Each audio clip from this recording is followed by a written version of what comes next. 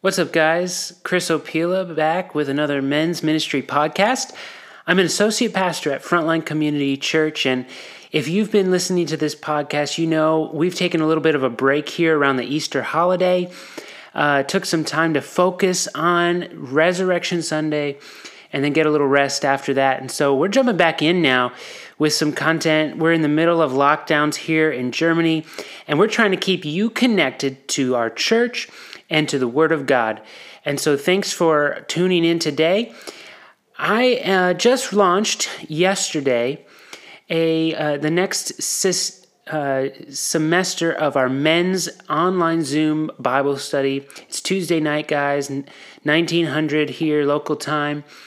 And I want to share a little bit from that tonight. If you're not connected to other guys here in Germany, I encourage you, go to frontlinecommunity.org/connect and click on that men's Bible study, register, get the Zoom link, join us next Tuesday night, or whatever next Tuesday night it is when you are listening to this podcast.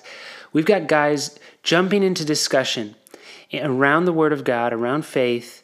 And one guy shared with me, I just see guys being open and honest and vulnerable, and I've never seen this before, and I am learning and growing from it. So if you're craving to break out of isolation and more than just listening to a podcast, join us Tuesday nights. But today I'm going to jump into what we talked about this past Tuesday, discussing what does it look like as a man of God to love God with all your heart, soul, mind, and strength? And not just love God, but how do you grow that love? How do you invest into that relationship? And really, it comes out of the starting point of saying, we are men seeking to be followers of Jesus. Sometimes you might have heard the Bible word disciple. And disciple would be a follower of Jesus. A disciple simply is a follower in kind of everyday life. Disciples are followers. They have left one life to pursue the life that someone else leads them to. And they would say that the person they're following has answers that compel them to say, I want to apply that into my life. Now, there are disciples of all sorts of things, followers of all sorts of things, like disciples of celebrities, disciples of physical trainers, disciples of dietitians, disciples of success gurus, disciples of philosophers, disciples of scientists. There's all kinds of disciples. And then there's also disciples of Jesus. And all of these disciples are on a journey of ascribing to the tastes, the styles, the preferences, the commands of the ones they follow. A disciple is a follower. And a disciple of Jesus would say that Jesus holds answers that are worth putting into practice. He holds joys and treasures that our soul has always longed for. And to access them, we need merely to follow him closely, to put his words into practice. And so if you're here and you're continuing a journey of knowing and putting into practices the words of Christ, and you desire to grow in that, or you're seeking those answers to see, does Jesus have answers for your life that would satisfy you in a way you've never experienced before? Now, a follower of Jesus begins that journey by placing their faith in Jesus, that he died for the penalty of your sin and then rose from the dead. It starts with the recognition that you're a sinner, that you've messed up, you've made mistakes you never dreamed of, and you'll never be able to earn your way to heaven. Let me repeat that. You'll never be able to earn your way to heaven. But we don't have to, because Jesus paid our debt, and his perfect life is then considered ours.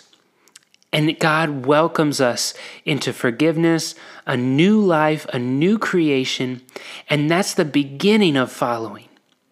That we move from an old life into a relationship with Jesus that develops.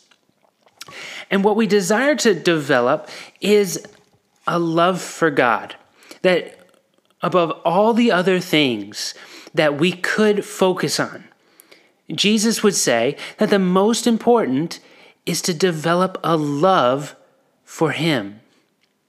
Now, men have a differing relationship with the word love. Some feel inept at love. Some feel like, no problem, I love deeply. And so how do we develop out what this word love means?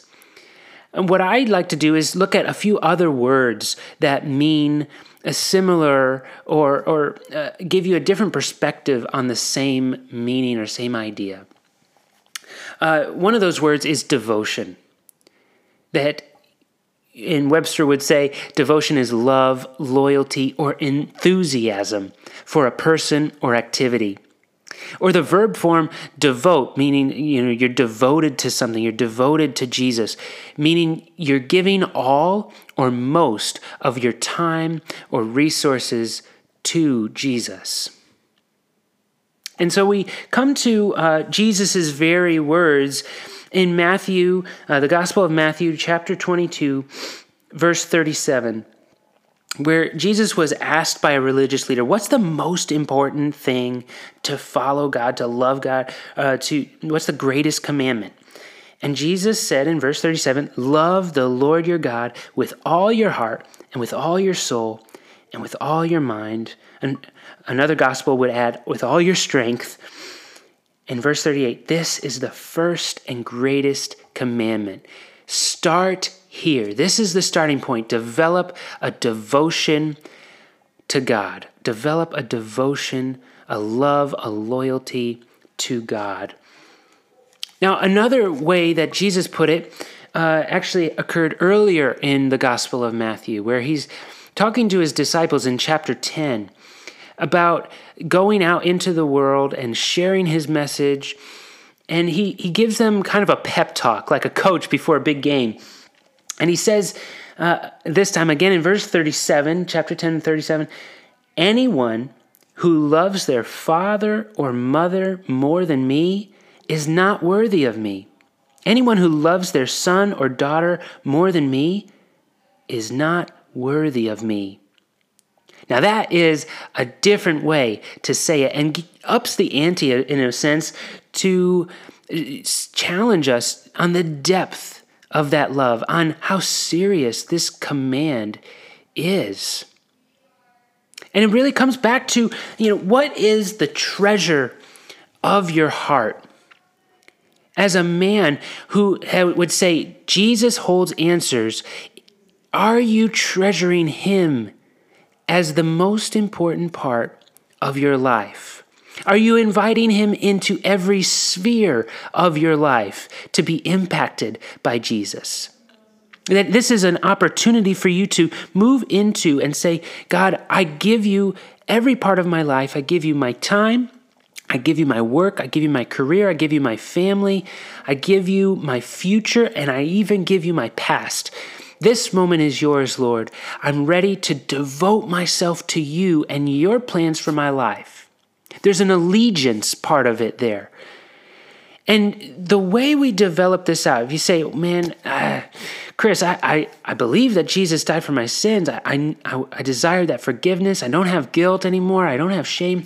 But how do I develop this love? How do I feel an emotion to someone I can't see?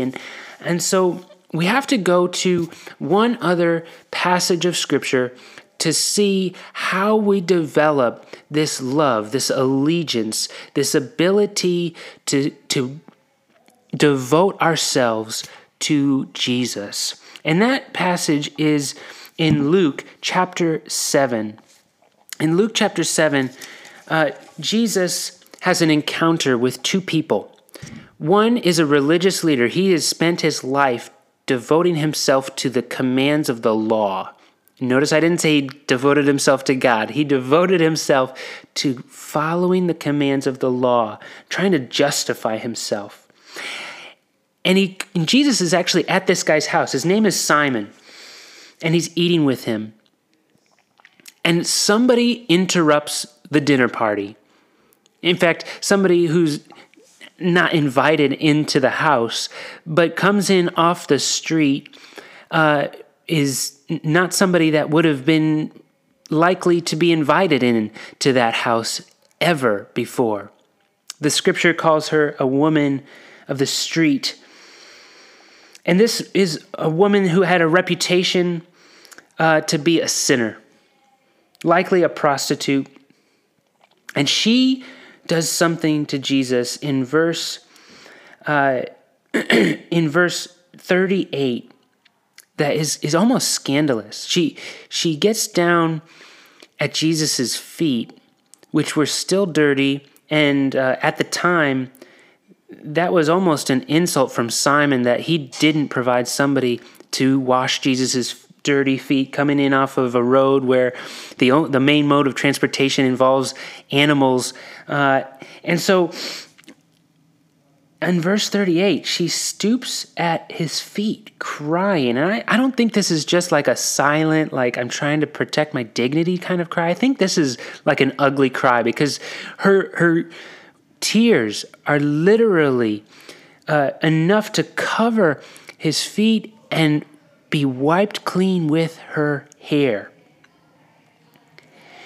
And she then kisses his feet and pours perfume on them. This is an intimate act. And all around, there's like whispers and looks, but saying, doesn't Jesus know who this person is? And why is he letting her kiss his feet? Why is he letting her do this? And then Jesus says, you know what, Simon, I know this is what you're thinking. And I want to tell you something. He says in verse 41, 2 people owed money to a certain moneylender. One owed them 500 denarii, think $75,000. And another owed 50, think 7,500. Neither of them had the money to pay him back, and so he forgave the debts of both people. Which of them will, here's the word, love them more? Verse 43, Simon says, I suppose the one who had the bigger debt forgiven. And Jesus says, you judged correctly. And then he confronts Simon. He says, you didn't give me any water for my feet, but she wet my feet with her tears. You didn't give me a kiss. This woman never stopped kissing my feet. You didn't put oil on my head. She poured perfume on my feet. Her many sins have been forgiven as her great love has shown. But whoever has been forgiven little loves little. Jesus is giving us a main point here that, in other words, says, the more forgiven I feel, the greater love I act on. The more grace I've received, the greater devotion I will give to Jesus. He who is forgiven little loves little, but he who has been forgiven much loves much. This little sentence reveals a mammoth truth for us. We will love God to the degree that we recognize the magnitude of our sins and the immensity of God's grace to forgive them. That is what Jesus is looking for. It's the essence of true worship, a passionate love for God, not moralistic rule-keeping, not feats of self-discipline, white-knuckling, keep myself in line, but for sinners like you and me. The fuel of our love for God is a profound realization that I am a great sinner and Christ is a great Savior. Love for God comes from being stunned by being loved by Him. We love Him because He first loved us. And this love comes from being overwhelmed by the person of Jesus dying on our behalf and rising again, though we have no merit at all in ourselves. And when that grips you and when that grips me, then we will taste what it is to treasure Jesus, delight in Jesus, and be satisfied in Him. Now, some of us have experienced a time where we would say, I pledged myself and every part of my life to Jesus. For me, this was a couple of years after I became a follower of Jesus. I had placed my faith in him. I had received forgiveness. I had been even doing some small ministry, volunteering on the side. And I went to a conference in the dead of winter in Washington, D.C. I think it was like 5 degrees Fahrenheit outside. I remember still trying to go out onto the National Mall, look at the Washington Monument. It was frigid, but we were having a good time. And one of the nights of this conference, a message was given, and we were challenged to love God. And I don't even remember the main points or the scripture it came out of. What I do remember is being moved.